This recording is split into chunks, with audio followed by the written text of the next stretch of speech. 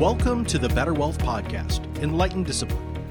I'm Matt Haller, and I'll be your host for today's podcast, and I'm joined as always by Scott Stoffer, an experienced financial advisor who's a designated CFP, or Certified Financial Planner, and the managing partner of Better Wealth. This podcast is brought to you by Better Wealth, located in California's Silicon Valley, serving individual investors and companies from around the United States. Well, hello, Scott. How are you, sir? Fantastic, Matt. How are you? I am doing very well. So today, and if for those of people who've been listening to the Better Wealth podcast for a while, realize that we've been really seriously cruising through the 10 rules of better wealth, right? That's what we've been talking about. We have, yes. And we're on number 10 today. Yeah, we're on number 10 today. So we've done a great job of making sure that you're providing a wonderful thought leadership to your audience. And I really appreciate your insightfulness and the communication and the willingness that you have to provide people with really, really good information. Now, I'm a little partial to this last one because I do happen to be a coach in another life, but that's number 10, right? Use a coach or a teacher. So let's back up, talk about this and how this epiphany came to you. You know, if we look at all the other sort of 10 rules of better wealth, they're all about what you should do in terms of setting your goals or in terms of how much you should save or what way to save, you know, your allocation, know what to do with your investments, how to manage your emotions, you know, an investment policy statement, all these different things. But, you know, still you want to have somebody who's going to be there for you, helping you implement those things. There are just so many examples and benefits of using a coach, a teacher, a mentor, someone who's got professional training in their field, whether it's a physician, a CPA, an attorney, a business coach, or personal fitness we've talked a lot about. I just think working with somebody like this to help you implement these rules can help you reach your goals faster with less mistakes and more success. Do you consider yourself that kind of person for your existing client relationships? We do. You know, that's one of the reasons that we have combined sort of our passions of personal finance and teaching and education, because we really enjoy doing that. You know, before we actually, and I actually have, it's kind of funny, we're on number 10, use a coach or a teacher, and I have 10 questions that you should ask to find the right advisor. So I thought that was kind of nice. We were going to end up with 10 questions that anybody can ask to make sure that they find their right advisor. Well, before we get to those 10 questions about finding the right advisor, what are some other things that people really need to understand and learn about using a coach or a teacher? Yeah, that's good. There's sort of one key thing that I think before we get into these 10 questions, and I think people need to understand that there's a difference between the standard of care in our industry, and it's not talked a lot about, but it should be. And so traditionally, most advisors had what we call a standard of care for suitability. But there's also a higher standard of care called the fiduciary standard of care. Now, suitability just means that you have to know who your client is, kind of know their financial situation, and that you recommend products that are suitable for them. Whereas the fiduciary standard of care is much more rigorous. It means you actually have to put the client's needs first. You have to act with prudence, skill, and judgment of a professional. You are not allowed to mislead clients. You must have full and fair disclosure of all important facts. You must avoid conflicts of interest. And if there are conflicts of interest, you have to fully disclose them and manage them in the client's favor. Okay, I want to pause you there. Hold on, because I can tell, and I know our listeners can too, that this is something you're fiercely passionate about. But explain the full disclosure. You said full disclosure twice in just talking about fiduciary being a lot more rigorous. What does disclosure mean? Can you help us with that? Yeah, I mean, there's lots of things that the industry requires us to do, you know, whether we're registered with our state body or whether we're registered with the SEC. And a lot of those things are legal disclosures. And sometimes I've almost gotten to the habit of saying to clients, just because something is legally disclosed doesn't mean it's in your best interest. If I'm doing suitability advice where it's a product that can meet a need, I might disclose everything there is about that product and how I get paid, but that doesn't mean that it's in your best interest. There might be other things that are more suitable for you that are actually in a fiduciary care where it's your best interests are ahead of mine. So that might be better for you. You know, I think there are good and bad people in every industry, in every firm. And so the more you can do to align yourself with those who have the highest standards, the better off you're going to be. And in the big picture, it's really the difference between what we call selling product and providing advice. I just think that there's too many ways that people in our industry get paid that you don't know about. And there's too many other ways that we can maybe get our alignment messed up. So I think that first thing is just important for everybody to understand what's the difference between your suitability standard and the fiduciary care. Well, now we're going to jump into these 10 questions. So if you haven't already, as our listenership started taking notes, Scott's going to drop some serious knowledge on you here, because these are brilliant questions for you to ask a financial services professional if you are considering working with anybody who's going to provide you, whether they're going to be talking about products or they're going to be selling advice or providing good advice. These are 10 questions. So Scott, I'm hopefully not going to interrupt your mojo as you're going through these, but if you do say anything, I hope you don't mind if I kind of jump in there and have you explain a little bit more, because there are a couple of acronyms that I know that you're going to talk about, and I want to make sure we flesh those out. Is that okay? Yeah, absolutely. All right, number one, go. So number one, I think you need to ask yourself first, what's most important to me? Investment management, financial planning, or both? So many people in our industry just focus on investment management, and I think financial planning is really the thing that's going to make the big difference. I happen to believe that when people don't reach their financial goals, it's seldom, if ever, because of bad investment performance. It's more so because they didn't understand what their goals were, they didn't write them down, they spent too much, they didn't save enough. So in today's day and age, financial advisors, and the good ones, really provide more financial planning. Investment management is still important, but financial planning is really what you need. So ask yourself, what's more important to you? Investment management, financial planning, or both?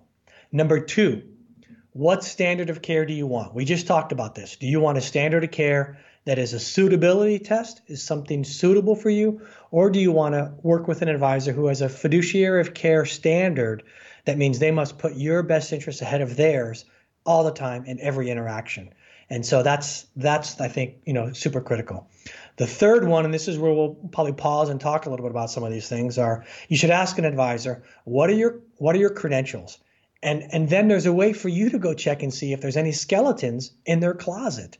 And so you want to work with people who are educated and have a credential or are registered with a body to do that.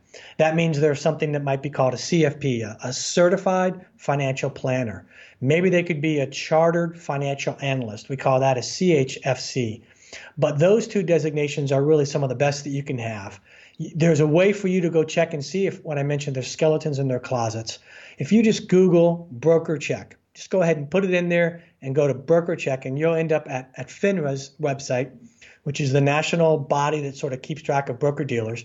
And you can actually type in the name of your advisor that you're thinking of working with, or the one you're with now. You can type in the name of their firm, and you can see if there's been other complaints against that advisor.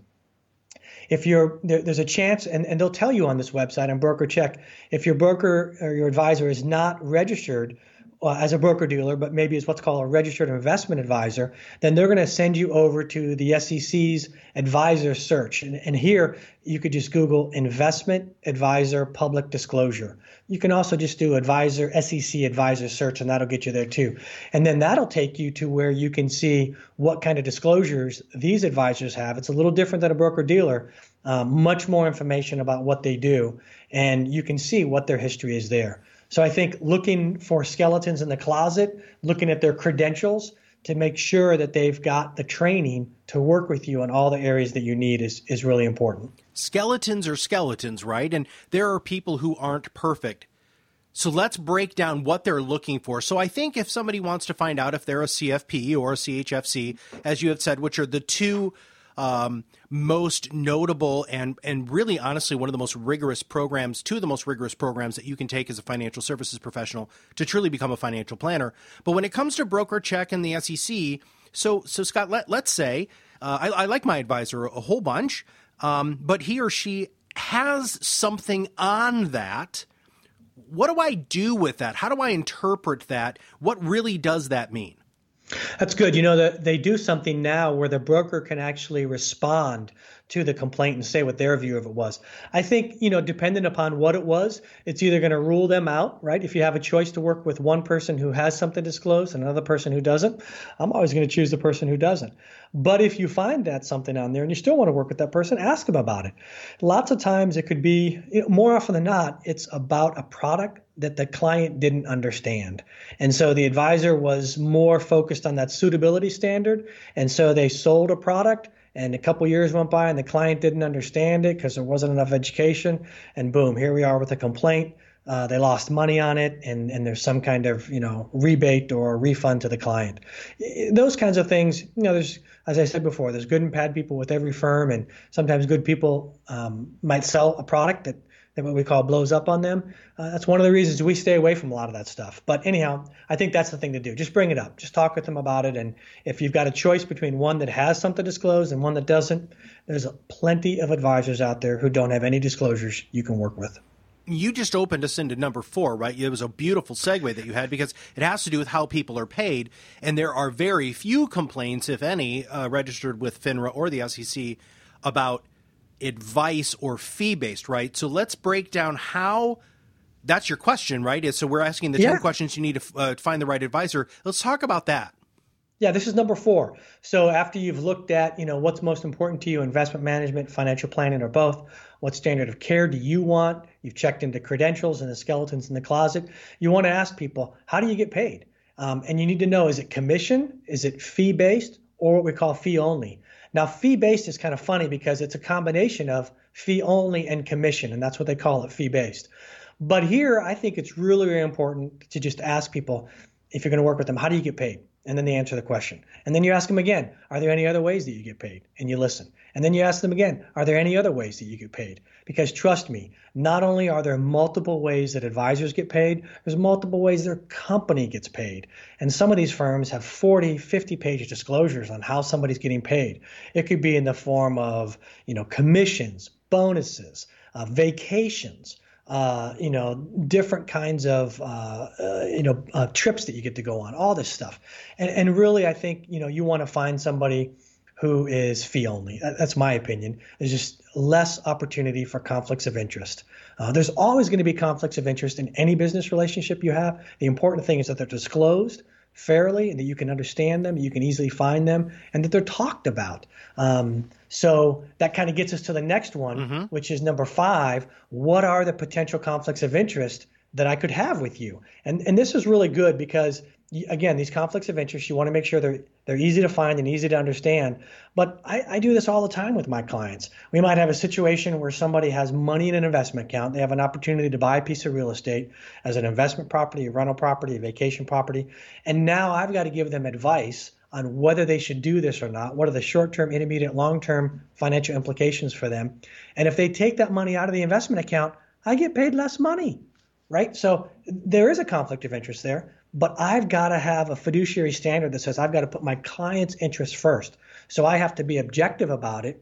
And the best way I've found to deal with it is to just be public about it with them. So anytime we're sitting down, we're talking about those things, I just share that with them right up front. Hey, I'm trying to make sure this doesn't cloud our discussion, but I want to make sure you know that if you don't do this, your money stays in the account and I make more money.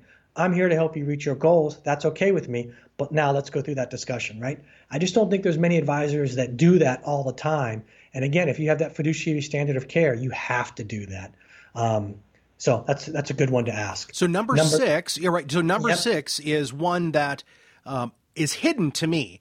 And I know that very, very few people ask this question. And I think if they did, not just in a financial services component or in a relationship, but in life, right? And if you just broaden this question a little bit more, I think you're going to find more people that you have a much better opportunity to have a long-term relationship. So what is number 6? Number 6 is, what is your ideal client? And then you're going to be thinking in the back of your head, do I fit that mold? And this is really, I think more advisors would appreciate it if prospective clients would ask this of us. Because then we get to say, where are the ways that we think we add the most value? What are the situations and circumstances that we think we can really, really help somebody reach their goals. It's not just much that we're building a client base, we're churning accounts, trying to get people in, but it has us come back and say, who do we really enjoy working with, right? And I think that's a good thing to know. So then you can make a decision of whether they're going to be stepping outside of that comfort zone or that fun zone, as we call it, right, to a zone that maybe doesn't fit you as much, right? So that's good. So Number Scott, 7. I'm sorry, hold on. I warned you I was going to pause you. Yeah. What happens if the advisor says, I don't have an ideal client? That's a good question. I suppose there are some people that can have that approach. I know that in my practice, I can't be everything to everybody. And when you try to do that, then you're not doing a good job at what you want to do in the first place. So it's really, if somebody has your best interests at heart, they're going to know who they serve best. Maybe you could ask the question. Here's a good idea. Ask the question a different way. Instead of saying, what's your ideal client? Say, what kind of clients do you have the most fun with? That's a wonderful question. Right. And we're going to get to a question later on that I don't think a lot of people ask. I'm saving this one for number 10, okay, but I think it's at this too. All right, let's go to number 7. So number 7 is, I think it's really important. You need to ask the advisor, what's your investment philosophy? They're going to talk about active, passive, a new one that's been around for a while that a lot of people don't use this term, evidence-based investing philosophy is really good. Is it something else you want to find out? Are they model? Do they have a model that they just put everybody into? Do they custom tailor things? I think the key here is that you want to be wary of a financial advisor that leads with investment performance or access to certain types of investment managers. Again, active management or investment performance is very fickle, and it has little to do with whether you will reach your financial goals.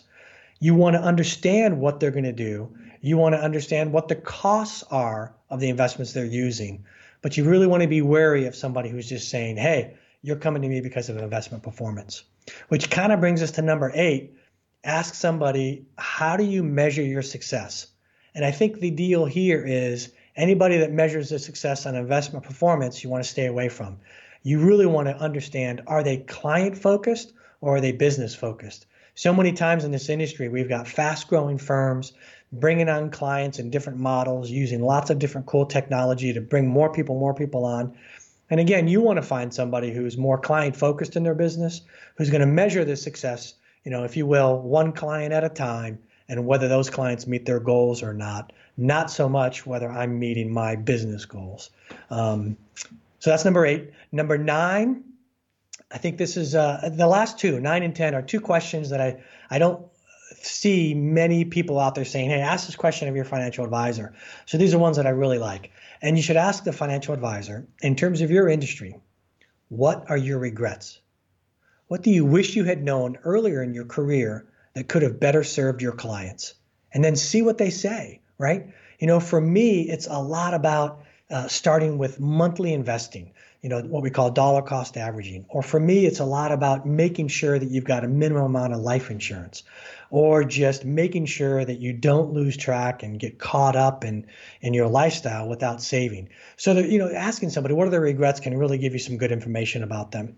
And the last one, which I think is the best question, ask the advisor, why have you been fired by a client in the past? Or why have you fired clients in the past? And then see what they say. See how that fits into what you're looking for. It begins to tell you a little bit more about what's that ideal client that we talked about earlier, and do you fit the mold? Is it reasonable that they've been fired in some situations? Absolutely.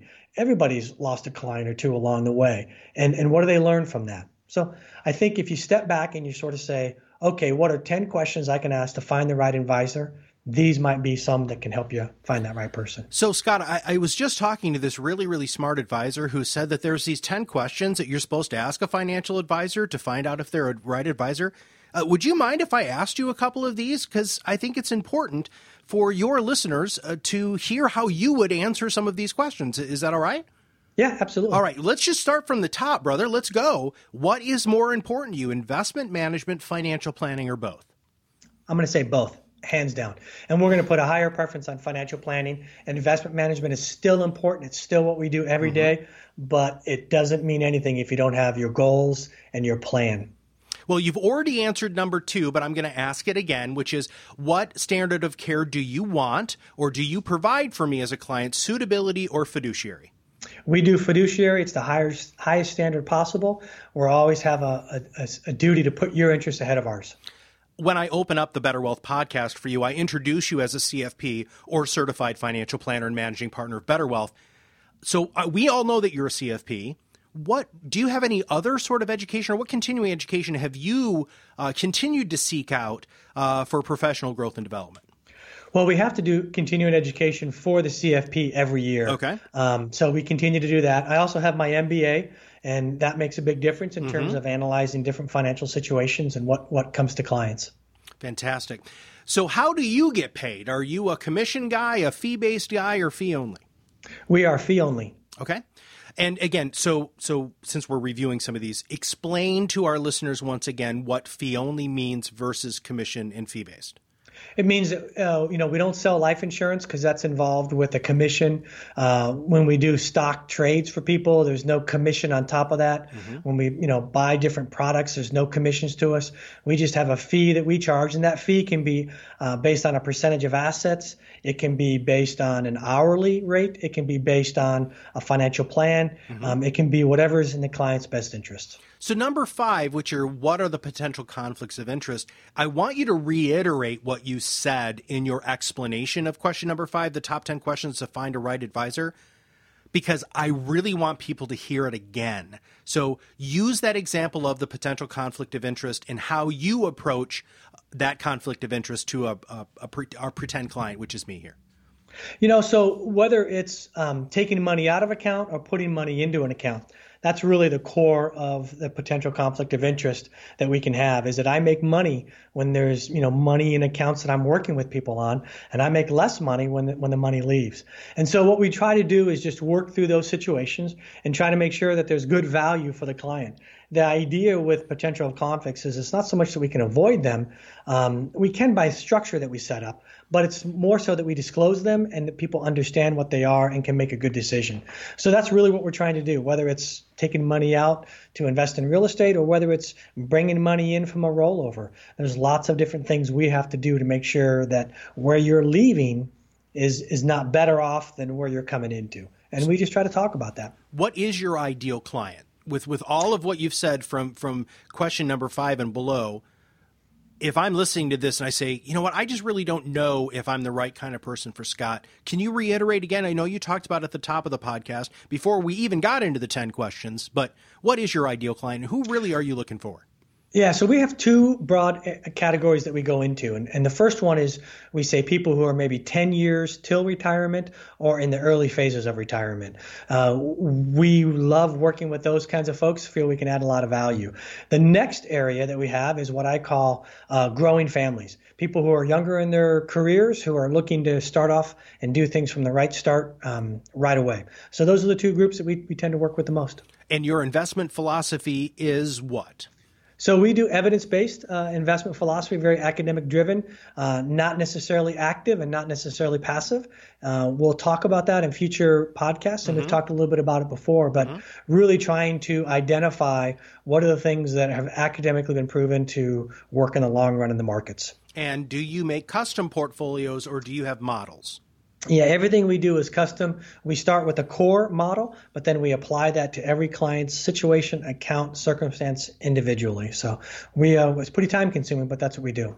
And you answered question number 8 already, which I just loved your answer, which is, how do you measure success? And we talked about that with really conflict of interest. But again, you said, you want to be able to make it so that you run a successful business. We've talked about that in previous podcasts, that your employees are happy, that your clients are happy. So I'm going to answer number 8 for you, but I'm dying to hear question number 9 from Scott Stauffer and question number 10. So what are your regrets? What were things that if you could go back in time as a financial services professional, you would be like, you know what, I would have done that differently? I think there's 2 things. For younger families, I would just sort of say up front, What do we need to do in terms of some basic life insurance for you? Most people have some, but I've never met anybody who had too much, if you will. I'm not a big fan of some of the permanent cash value life insurance policies. It's more of let's just make sure that we've got a minimum amount of coverage in a 20, 30-year term policy so you don't have to worry about it. That's one thing. A second thing would be getting everybody started on a monthly dollar cost averaging program outside of what they do with their 401ks, with Roth IRAs or other things like that, just getting people to learn to save and invest. The people who I have found that have the most success in terms of how they measure that success, and it's doing something they love and can make a career out of it, are the ones who have found a way to have their lifestyle be within what their income is. And so just getting people to save every month, I think, is a great thing. Number 10, you're going to ask me. I am. I was just about to ask you. Why have I been fired by a client? Totally. And why have I had to Why have ask you fired a to client? find Yeah, that out? absolutely. I want to hear both answers to this. Yeah. So why have I been fired by a client? I think hands down, it's been people's perception of what investment performance is. So maybe there was a misalignment early on where they wanted something that was much more aggressive than what I'm willing to do. And so, we tried it for a little bit, and whether it's a specific number here or there, it didn't matter. It was just their perception that they wanted to continue to take more aggressive risks, that they wanted to maybe go into investment products that I wouldn't do, whether that was options trading, whether that's hedged products or things like that. So we tend to believe in keeping it pretty simple here. So that was when I've been asked, when clients have left me. How have I had to ask clients to leave? I think it hasn't happened much, but it's happened a couple times. And it's when I just didn't feel like we were adding value anymore, where somebody was more focused on maybe investment performance, or somebody was more focused on something that we didn't think was something that they could control, and therefore, we couldn't add value. You never want to work with somebody who doesn't take your advice. And so it's just been those situations where somebody didn't feel comfortable or didn't like the advice that we were given anymore. And so rather than continue to work with them and take money from them, I thought it was better for them to go find a different advisor to work with. So we've been talking about the top 10 principles of better wealth. And today we talked about number 10, which is to use a coach or a teacher. And then we dove into what we just did there, which is the 10 questions to find the right advisor. And Scott, that's incredibly valuable to me as a consumer not only of financial services, but also as a human being, that I can talk to my friends and family and make sure that they're asking these questions so they have a better understanding of who they're working with. But before we sign off today, is there any parting wisdom? Go back and take a look at the 10 rules for better wealth. We're going to be moving on to some other topics in our next podcast, but lots of good things in the past here. Well, that's it today for Better Wealth Podcast. I'm Matt Halloran for Scott Stauffer. Please make sure you follow us at betterwealth.us or US. And when you're ready to have an advisor who's focused on doing what works better for your success, Scott and his team are available to chat in person, on the phone, or in a video conference.